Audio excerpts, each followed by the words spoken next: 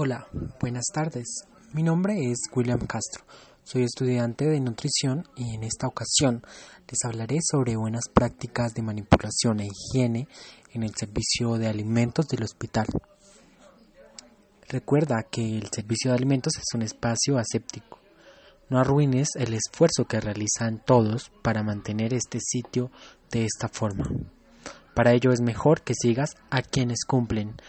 Sigue a quienes se lavan y desinfectan las manos correctamente, a quienes utilizan correctamente su vestimenta y utilizan gorra, tapabocas, delantal, zapatos, que su uso sea exclusivo para el servicio de alimentos y cumplan con las normatividades establecidas por el mismo.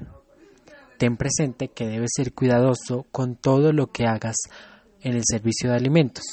Cada acción que realices o decisión que tomes afecta las condiciones de higiene, por eso es necesaria tu colaboración para permitir las correctas condiciones del servicio de alimentación. Estas medidas higiénicas tomadas permitirán también la prevención de la contaminación de los alimentos, ya que estos pueden ser fuentes de infección y de enfermedad, y se pueden contaminar desde su producción hasta el consumo.